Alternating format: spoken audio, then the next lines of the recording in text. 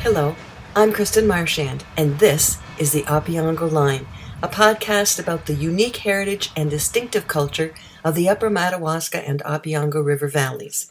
Today, we'll be diving deep into that heritage and culture with Sean Conway, the host of The Local, as he chats with two old friends, Julie Fisher-Ryall, who grew up living and working at one of our area's premier resorts in the 20th century, Chippawa Lodge.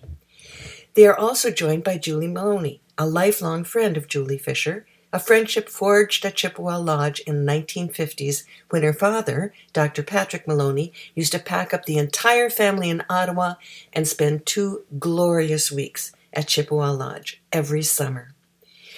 It goes without saying that the two Julies have lots to talk about, but before we get to them, we'd just like to tell you a few things about them both. Julie Fisher-Ryall's parents took up ownership of Chippawa Lodge just after the end of the Second World War and operated it until the 1970s. Julie Maloney, meanwhile, is part of those famous Maloneys of Eganville. Her uncle was Arthur Maloney, the first ombudsman in Ontario, and her father was a much-loved pediatrician. But when Julie was only 17, she was also crowned Miss Canada. Much has been written about her at that time, especially after she was seen tripping the light fantastic with such a notable dancing partner as Prime Minister Pierre Elliott Trudeau himself. Meanwhile, as all that was going on in Ottawa, back in Barry's Bay, Julie Fisher and Sean Conway were classmates, both attending MVDHS and working on a student newspaper curiously entitled The Big Ear.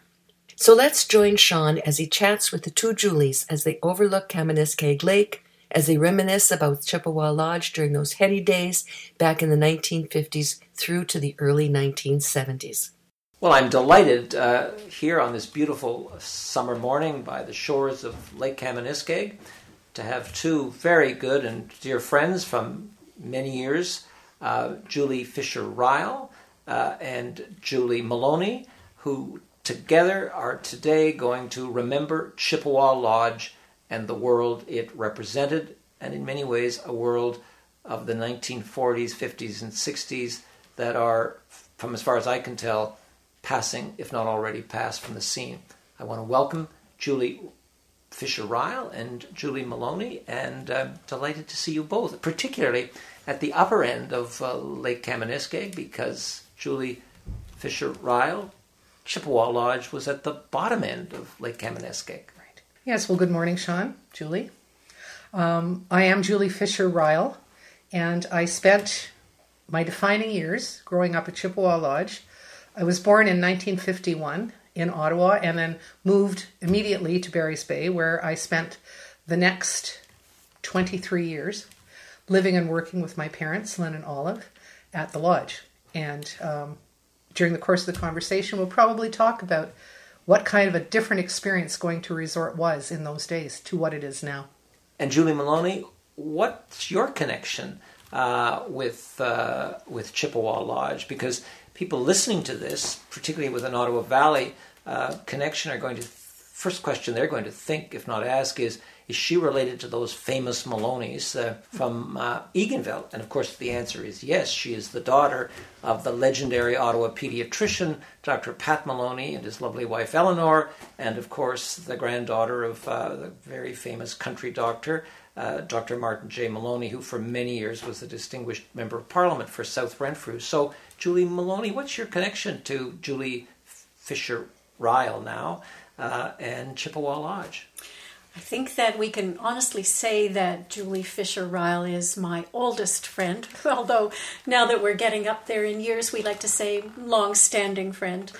My dad was a doctor in World War II, and after the war, I think he and my mother were looking for some kind of place to go and relax in the summer, and my father always said he was absolutely useless as a handyman, and he did not want a cottage. He worked 7 days a week, and he did not want to spend any free time he had repairing a cottage. So they were looking around for a resort. I'm not sure how they first heard about Chippawa, but I know they did start to come here probably late 1940s, before I was born, And they brought me up for the first time when I was about a year old. And that's when I first met Julie Fisher-Ryall. So we are long-term friends. So Julie Fisher, you mentioned your parents, whom I remember well, Len and Olive Fisher. They were not to the tourist industry born, as I recall. What brought your parents to the Combermere area and what we know as Chippawa Lodge? Well, my dad originally, his family emigrated from England in 1911 when my dad was 3, and he grew up in Toronto. And as a young man, he worked on the Toronto Stock Exchange until it crashed and he lost his job. So then, with a borrowed capital of $1,000, he bought a convenience store in the Beaches, which he ran for X number of years until the Toronto Transit System, in its wisdom, decided to extend the subway line as far north as Eglinton. By that time, my grandmother had passed away. He was living with my grandfather. He looked at my grandfather and said, "This city is getting too big. We're out of here." So they started touring around Muskoka first, and then this area, looking for a place to buy. My dad decided that he wanted to go into the hospitality industry. And so they found Chippawa was up for sale. In 1946, it was listed. My father purchased it in 1947. And he and my grandfather moved up here and batched it quite happily until 1950, when my mother came up with a girlfriend and stayed for the weekend. And that's when my dad met my mom. And the rest was history. So they married and Mom moved up there. So for our listening audience who are maybe not familiar with the geography of the Madawaska Valley, just cite Chippawa Lodge geographically and tell us a little bit about what your parents actually bought and where the name Chippawa Lodge came from. Well, geographically, we always used to say it's between Combermere and Barry's Bay off the main highway. That was the directions we gave. Big signage, so no worries there. And that would be, for our listening audience not familiar even with that description, we're talking about a spot that would be about 2 hours northwest of Ottawa and about 3 hours and a half northeast of Toronto. Right. And by that time they had opened up the highway, joining Combermere and Barry's Bay, which opened up, they did that in the late 30s, I believe. That opened up the stretch, and the tourism industry really took off after that. The number of resorts in the area were all of a sudden became very popular. When my dad bought the property originally, it was 225 acres, a lot of it bush. But he had something called a Victoria land grant, which meant that not only did he own the property, he owned the property under the water to a certain degree. So our beach was considered completely private. And the only time people were allowed to encroach, as it were, if they weren't customers, was if there was a storm or something. And then they had what they called the right of foreshore, and they were allowed to come in and, shelter from the storm. But that's what they bought, and my father, for many years, made a little bit of extra cash selling lumber off the property. So it was a win-win situation. My mother refused to live here during the winter until my father built her a house just off Highway 62. And then they were permanent residents. But up to that point, they went somewhere else for the winter because she refused to live in the bush. Now, you just mentioned in passing the beach. Those of us who remember going down Lake Kamaniskeg from the bustling metropolis that was Barry's Bay in the late 50s, early 60s, our first impression of Chippawa Lodge was one of the most spectacular sand beaches anywhere in creation. Describe physically for our listening audience the physical landscape of Chippawa Lodge as you first remember it as a child. I just remember it being really long, walking from one end to the other. Now, my father always advertised it as a mile-long sand beach. Not quite, okay? Dad was a great storyteller, so things got a little bit bigger as the stories unfolded. But it was beautiful. It was kind of curved. And the lake was shallow, so you could walk out a long way from the beach before you would drown. And you'd come back in, and the sand was always clean, and it was always warm, and we didn't get a lot of stuff washed up on it. So yeah, it was gorgeous. I mean, it was a great place to grow up. And the buildings that you recall initially as a child, what was there when you first have a consciousness of the place? If you're looking at it from the beach up, the first thing you would notice would be the main building, the main lodge, and the cottages were kind of in a horseshoe shape that way around the main building. There were 10 on one side and 10 on the other. And you had access to the beach from all angles of it. And then, of course, behind it, we had things like, as Julie mentioned in her pictures, the ice house, the laundry house, our cottage. We had a snack bar, stuff like that. So, Julie Maloney, you're a child. You're coming from the big city, the national capital, Ottawa, though your father would certainly have had very vivid memories of growing up in Eganville, Ontario. So the landscape around Combermere would be very familiar to him. So what's your first memory as a child of this lodge far away that your parents took you to on hot summer days and weeks? One of my first memories is of the little porches on the cabins. The porches were made of logs, and we could actually straddle the log and pretend it was a horse. And we would put a little blanket or something like that as a saddle, could climb up and play horsey. And that's one of my very earliest memories of coming to the lodge and the things that were so much fun. We loved the beach. We couldn't wait to get down there. The car had hardly stopped before we were out and rushing down to the beach, just because it was such a heavenly place and so unusual to see that quarter mile or so of sand beach. We just loved it. So those are the things that I remember. As a young child, did you think your parents were taking you to some place in the outermost periphery of Canada? This seemed like a long way away from urban Ottawa, which would have been your winter home. In the old days, there was just a 2-lane road, and you had to go through each little town. So you went right through the middle of town, and it always took a long time, and it was always hot, and we always wanted to get going, and it took about 4 hours or more in those days to get up here from Ottawa. The roads were not as good as they are now. We always had to stop in Eganville at the Maloney family home because my aged Aunt Mary was living there. We always had to stop and have a visit. And dear Aunt Mary was quite deaf, so we spent a lot of time visiting her and yelling because she couldn't hear us. And we were just so desperate to get going. And we often arrived just at supper time. And we still wanted to run down to that beach and have a quick swim. So those are my earliest fun memories of coming to the lodge. And Julie Maloney, you're growing up, as I say, in Ottawa, where there are a lot of French-speaking folks. And you're now coming to this lodge that was quite popular with Americans, which is one of my vivid memories of Chippawa Lodge and its American plan. I'm going to ask Julie Fisher-Ryall about that in a moment, but tell us a little bit of your memory of encountering some of the other people, early memories of perhaps even young Americans that you would have met on the beach at Chippawa Lodge. My father always chose the same 3 weeks to go. The last 2 weeks of July and the first week of August, he maintained those were the best weeks in terms of weather for this area of Canada in the summertime. So we always reserved those 3 weeks. And so we usually saw the same families year after year, and many of them came from the United States. And one of my earliest memories was trying to imitate the way they spoke. And so, for example, some of the kids would say, "Oh, look at the stones." And so I started to talk like that. And I remember one day my mother took me aside and she said, "Why are you talking like that?" "Well, yeah, I'm talking like that because..." And she would say to me, "It's all right, Julie. You don't have to imitate your American friends."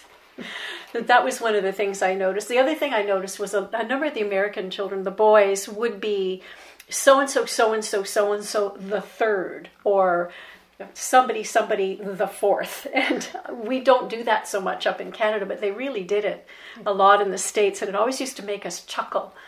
So those were some of the earlier memories that I had about So them. Julie Fisher-Ryall, what was your English-born father doing with this apparently aggressive campaign to lure Americans from the upper Midwest particularly? And what was the American plan that I remember being offered to these people? Okay.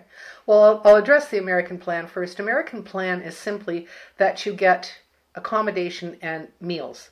It can be 2 meals a day, 3 meals a day, whatever. But it was a set menu. If you really didn't like something on the menu, he'd give you cold cuts. But you got 3 meals a day. That was the American plan. The American people, a lot of them, I believe, came from the original builders and owners of Chippawa when it was called Thompson Lodge. The people came from, they called it Oil City, Pennsylvania, And many of them, you probably know some of the people that still have cottages on the lake. They look like mansions. And so I think that was what started the influx. Once the area opened up, they would come. And then word of mouth. My father rarely advertised. The only advertising he ever did was once a year he would go to Toronto to the Sportsman Show. And then he stopped doing that because he wasn't getting any business and he didn't need it anyway. So we'd have these wonderful families, and Julie will remember this family, this old dowager and her husband, Mrs. Tracy. I'll never forget her. She and her husband came with their 4 children. Then they came with their 4 children and their children's children. And then they came with their 4 children, their children's children, and their children's children's children. So she was Gigi, great-grandmother, and he was Pop. And she paid for the whole shot. She paid for every one of her family to come if they wanted to Chippawa for a vacation for a week. So they came for God. As long as you were there, they were there. They were still coming after my dad sold the lodge. They used to fly them into, I think, Peterborough, because they had all kinds of money, and they'd fly them into Peterborough, and then they would hire a car and driver to bring them to Chippawa. So that's the kind of guest that we had. It was repeat business over and over and over. And a lot from Columbus, Ohio, a lot from Detroit. We had them as far away as Kansas City. Where else? And Pennsylvania. Those were like the big draw. And we did have Canadian customers, to wit the Maloneys, but not that many, not compared to the Americans that we had that stayed with us repeatedly. And was the fact that they kept coming back and bringing their friends from places like Oil City and Detroit and Kansas City just obviously a tribute to your parents and the experience that they provided them at Chippawa? Well, I think Julie hit the nail on the head when she said her parents were looking for somewhere to just be. The resort experience today is nothing like the resort experience in the 50s and 60s. You came, you sat on the beach, maybe you went fishing if you had that desire, if you liked to fish, but that was pretty much it. You didn't do anything else. That was your vacation. And you let people wait on you, and you had your cottage cleaned, and you had your meals served, and that was what people were looking for. And just as an aside to Julie's story, she said she doesn't know how they heard about Chippawa. Thanks to Julie's father, I'm sitting here talking to you today. Because when I was 6 months old, I contracted spinal meningitis. And in those days, there were no antibiotics, there were sulfa drugs, were all experimental, and I was going to die. End of story. And my dad called up Dr. Maloney. He said, "Can you help us?" And he said, "Yes, I can." And he marched me into the hospital. I believe it was the general, because that's where he had his privileges, right? I was shoved into an oxygen tent, and he proceeded to use experimental sulfa drugs and stuff, and he saved my life. And he said I did not wind up with any physical problems. And my dad never got over that. So when the Maloneys came, they were to be treated like royalty. Well, there are thousands of people all across eastern Ontario and western Quebec who have those memories of Julie Maloney's legendary father, pediatric father. Julie Maloney, just comment again a bit further, if you can, on the kind of activities that you remember. For example, your father and mother, very busy people, engaging when they got to Chippawa Lodge. My mum had 4 children, so very, very busy life back in Ottawa. What she loved about the lodge, one of the many things, was there were 3 meals a day. She had absolutely nothing to do but get us up out of bed for the 8 o'clock bell to go for breakfast, see that we got our lunch and our dinner. She really enjoyed that. My dad loved to fish. That was really his only hobby, and there's such great fishing around here, so he was really happy to take the boat out and go off and fish early in the morning or fish around supper time, come back with all kinds of wonderful fish. So those were some of the things they did. Otherwise, as Julie said, they just relaxed. I have visions of them both sitting down at the beach with a book. My mum always wore a great big hat because God forbid she should become suntanned. She'd sit under a big tree and watch us and just enjoy relaxing and being there. And the activities for the kids, there was a ping pong table in one part of the lodge. There were lots of games to play. We brought things from home, but there was always something to do, even on a rainy day. And one of the things we enjoyed the most was coming into Barry's Bay on a rainy day. We always got to go to Stedman's. We always got a little bit of money to buy Pez. I don't know if you remember the Pez candy, but it came with a little applicator and you'd put the candy in, and we just loved that. So that was always a big thrill. And at nighttime, we loved to go to the Bay Theatre. The Bay Theatre had double seats, and we always got a big kick out of being able to sit side by side. And sometimes the movies were not all that appropriate for children, but we went anyway, and that was always a lot of fun. We looked forward to that.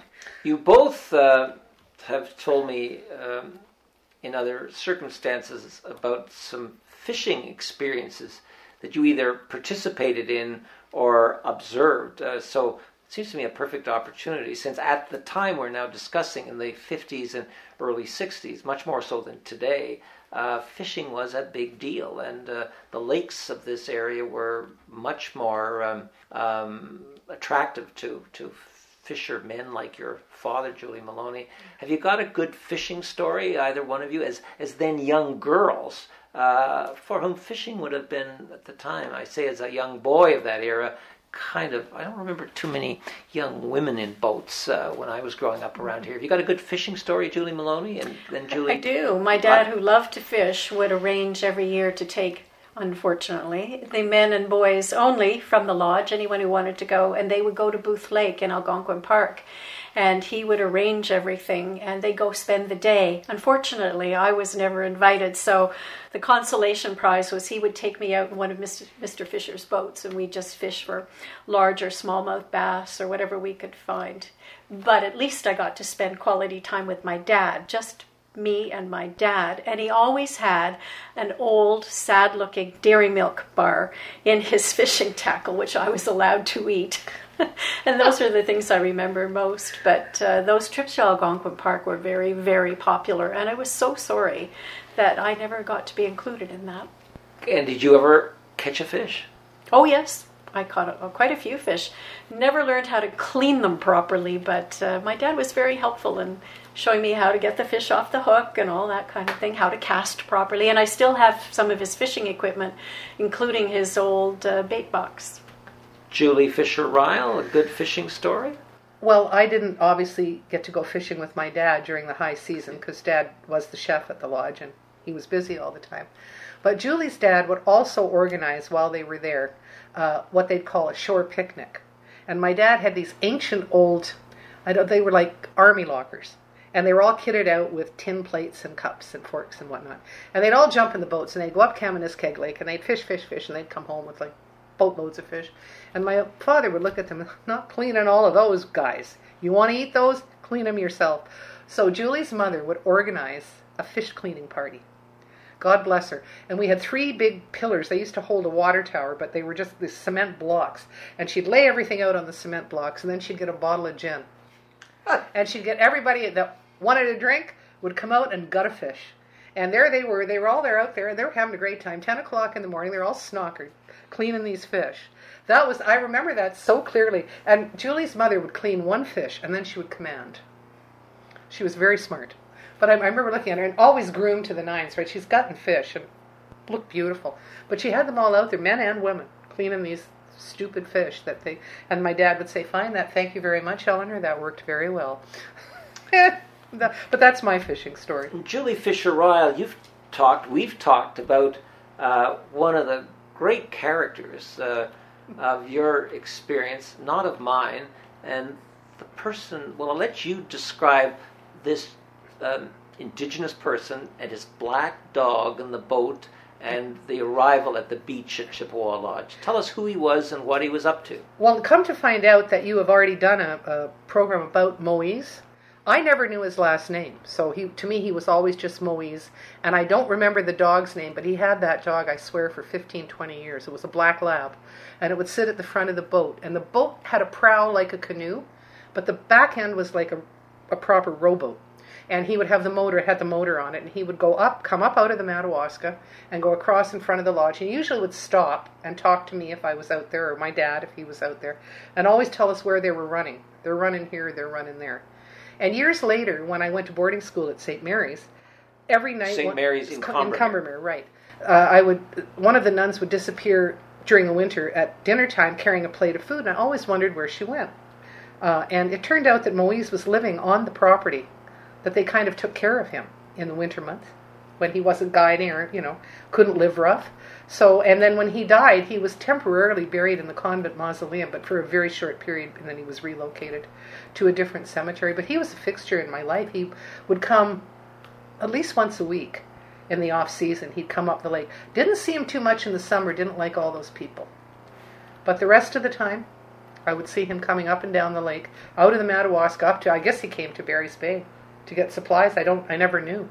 And then back down the lake later on in the day, you'd see him come back. And for the audience listening, we're talking about Moise Francois, and he has been a subject of other programs in this series. But as far as you can tell, when he made that weekly trip, he was just out on a day's fish on Kamaniskeg, or was he guiding? Or he did do guiding, never for us, but he did do some guiding. But I just remember him. All I remember him is going up the lake in the morning, going up through the lake in the morning and back down into the river in the afternoon. Like they would. I never knew what he did. He never said, but he would tell us what was running. Was it smallmouth? Was it largemouth? He would tell us.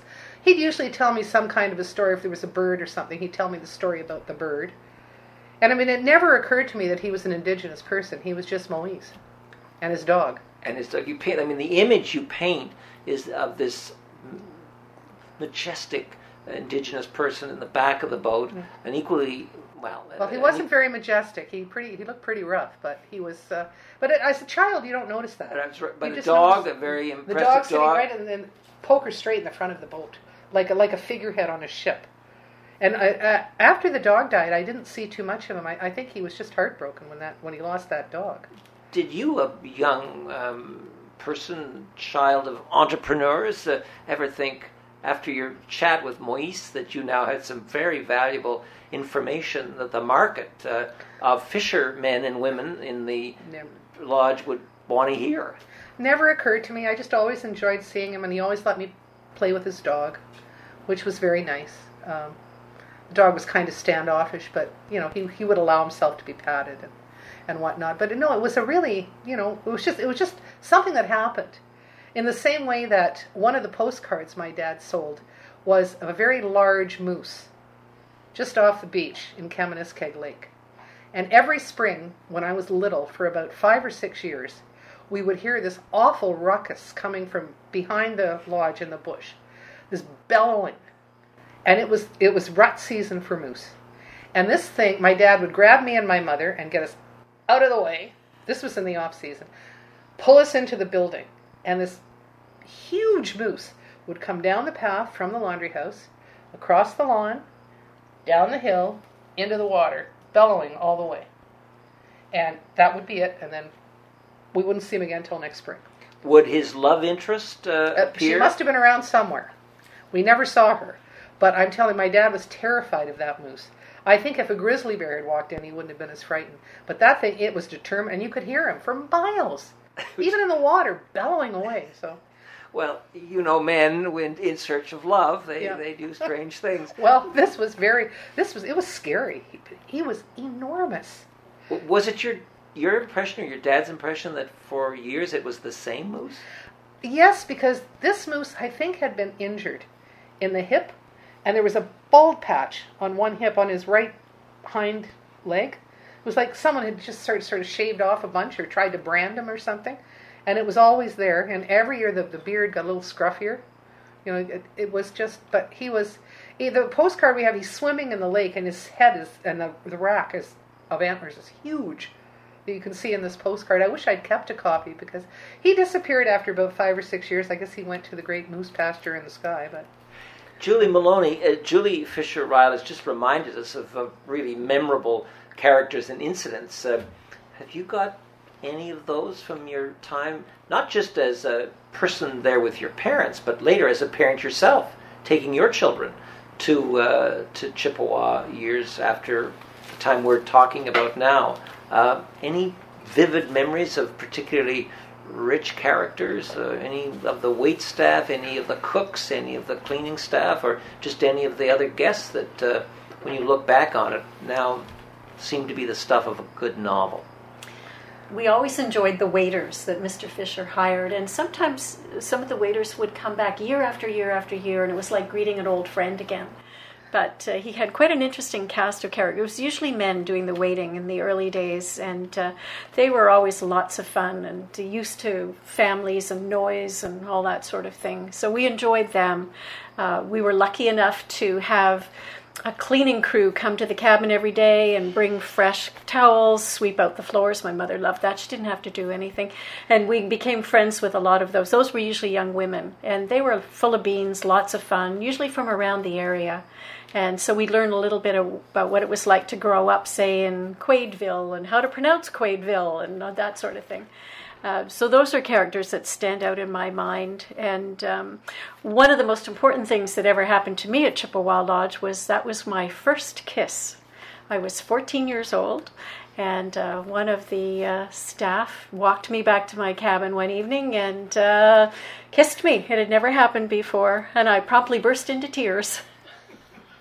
So that's something I'll never forget. Julie Fisher, the novel is taking shape here. Just something Julie Maloney has just said is really quite interesting to me, that your father had male waitstaff in the dining room? When he first moved to the lodge, he struck up a relationship with a business teacher from Renfrew Collegiate. Her name was Miss Gail Hanford. And every year, Miss Gail Hanford would give him the crew. There were 2 waiters, 1 boy in the kitchen, 2 cabin boys, 2 boat boys, and a dog's body. So, excuse me, a dog's body. Yeah, jack of all trades. Oh, right. He would fill in wherever he was needed.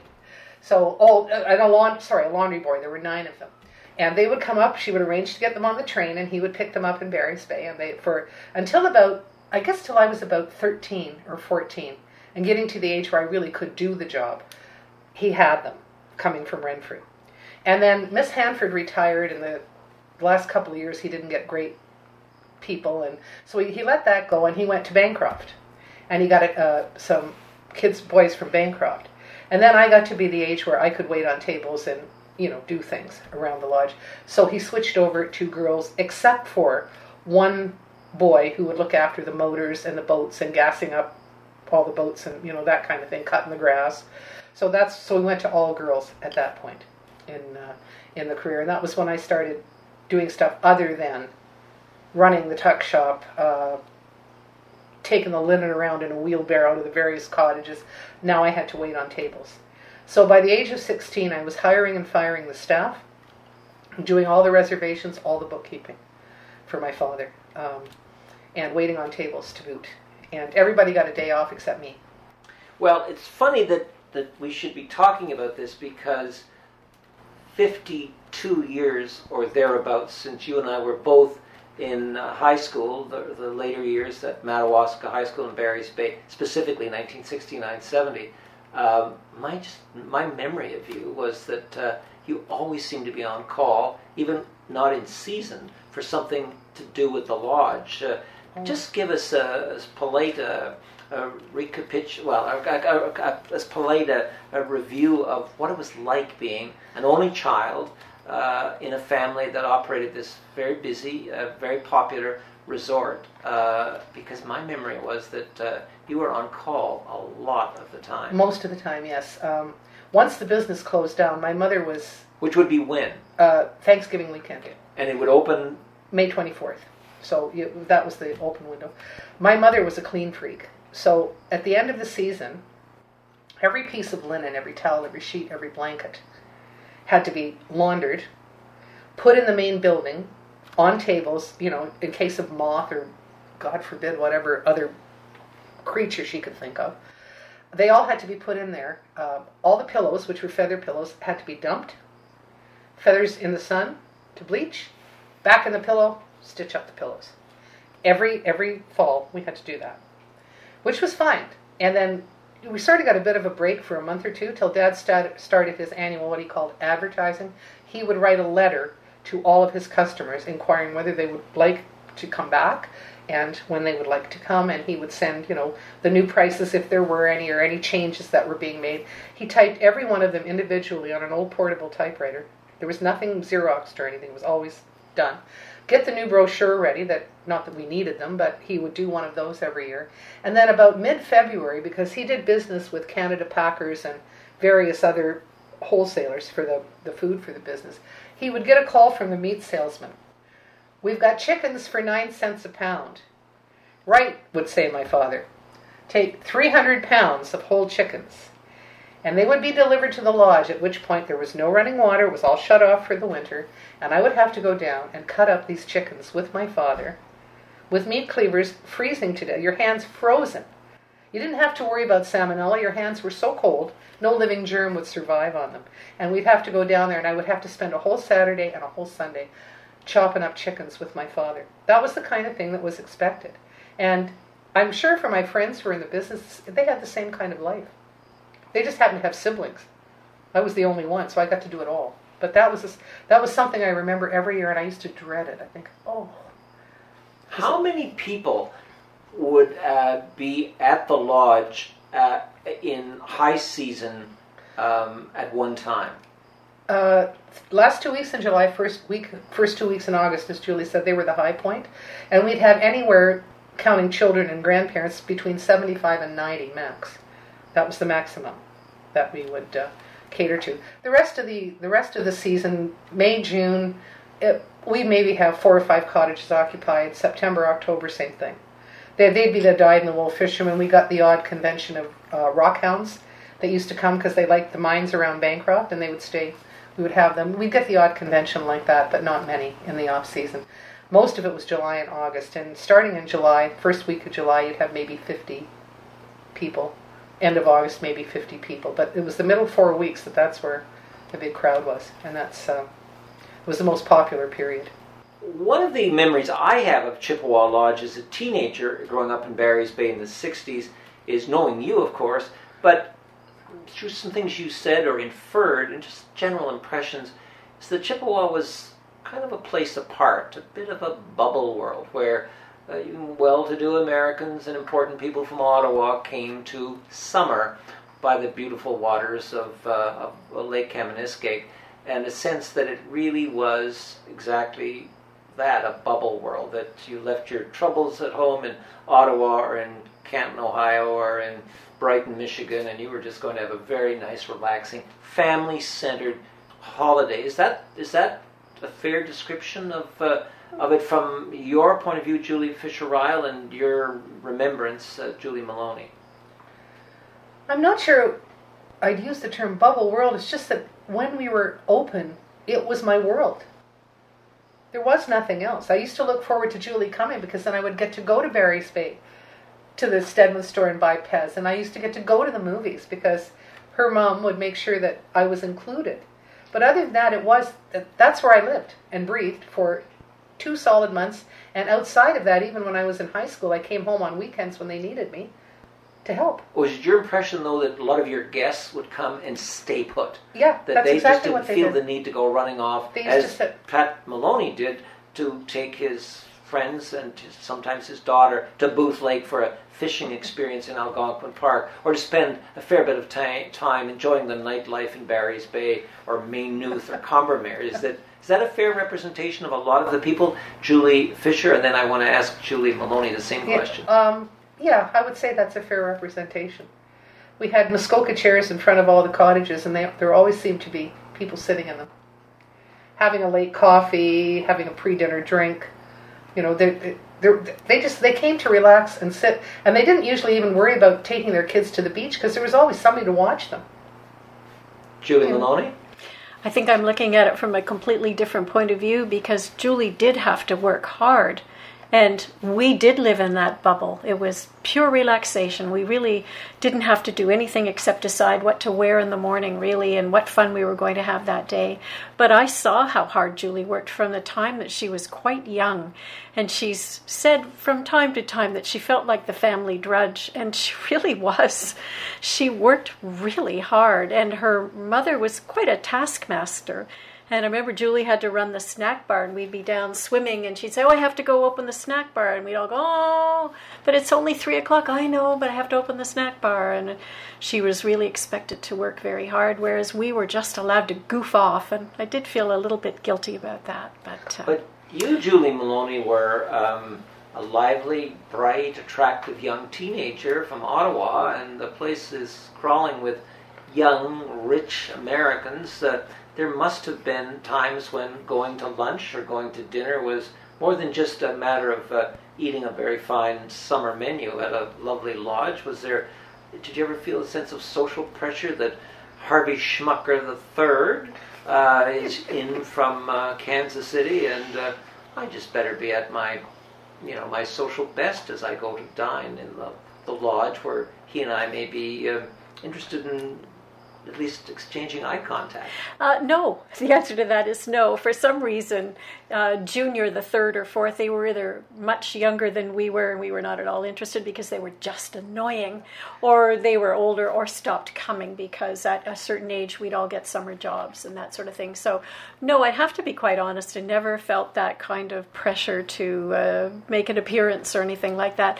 And with the young men that worked at the lodge, we were just friends. So I don't remember any particular romantic entanglements except that first kiss, which was quite lovely. But there's a hint in that answer just given that perhaps you saw a little bit of the ugly American. They kind of were a little bit better because we certainly are richer than these Canadians, no matter how well intentioned, or is that just a wrong reading on my part? No, I never got that impression actually from the people there. But one thing I did notice, and I'd like Julie to speak to this as well, was that from time to time as we became a little bit more aware socially and politically, that there were some very hardline thinkers at that lodge, and we didn't always agree with their views.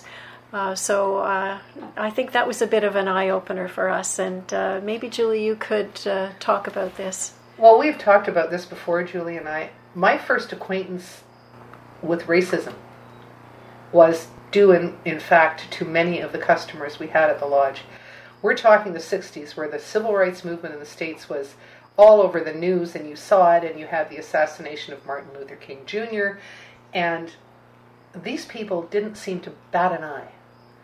They never, my father never catered to black people because they would have all got nothing left.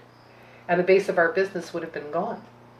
And I remember feeling horrible about that in around 1968, 1969, when everything was blowing up. And we had one family that brought their nanny who was black, and my father was informed she is to either eat with the staff or send it to the cabin. She's not to eat with us. And I was horrified, and my father, God bless him, said, no, she can come in half an hour early and she will eat in the dining room. She is a guest at this lodge. And so she would come in, and I remember her crying and thanking my dad and saying, she felt like a human being for the first time in her life. So that was the eye-opener for me, was the fact that people really didn't like people of other colors. And enough said about that, I guess, but it was, for both of us, I think, was an eye-opener. You're listening to Sean Conway as he chats with the two Julies, Julie Fisher-Ryall, whose parents owned and operated Chippawa Lodge from the 1940s to the 1970s, and Julie Maloney, who would spend 2 glorious weeks every summer as a guest at Chippawa Lodge during those heady days back in the 1950s and 1960s. We'll be right back with more of their fascinating conversation after this short intermission.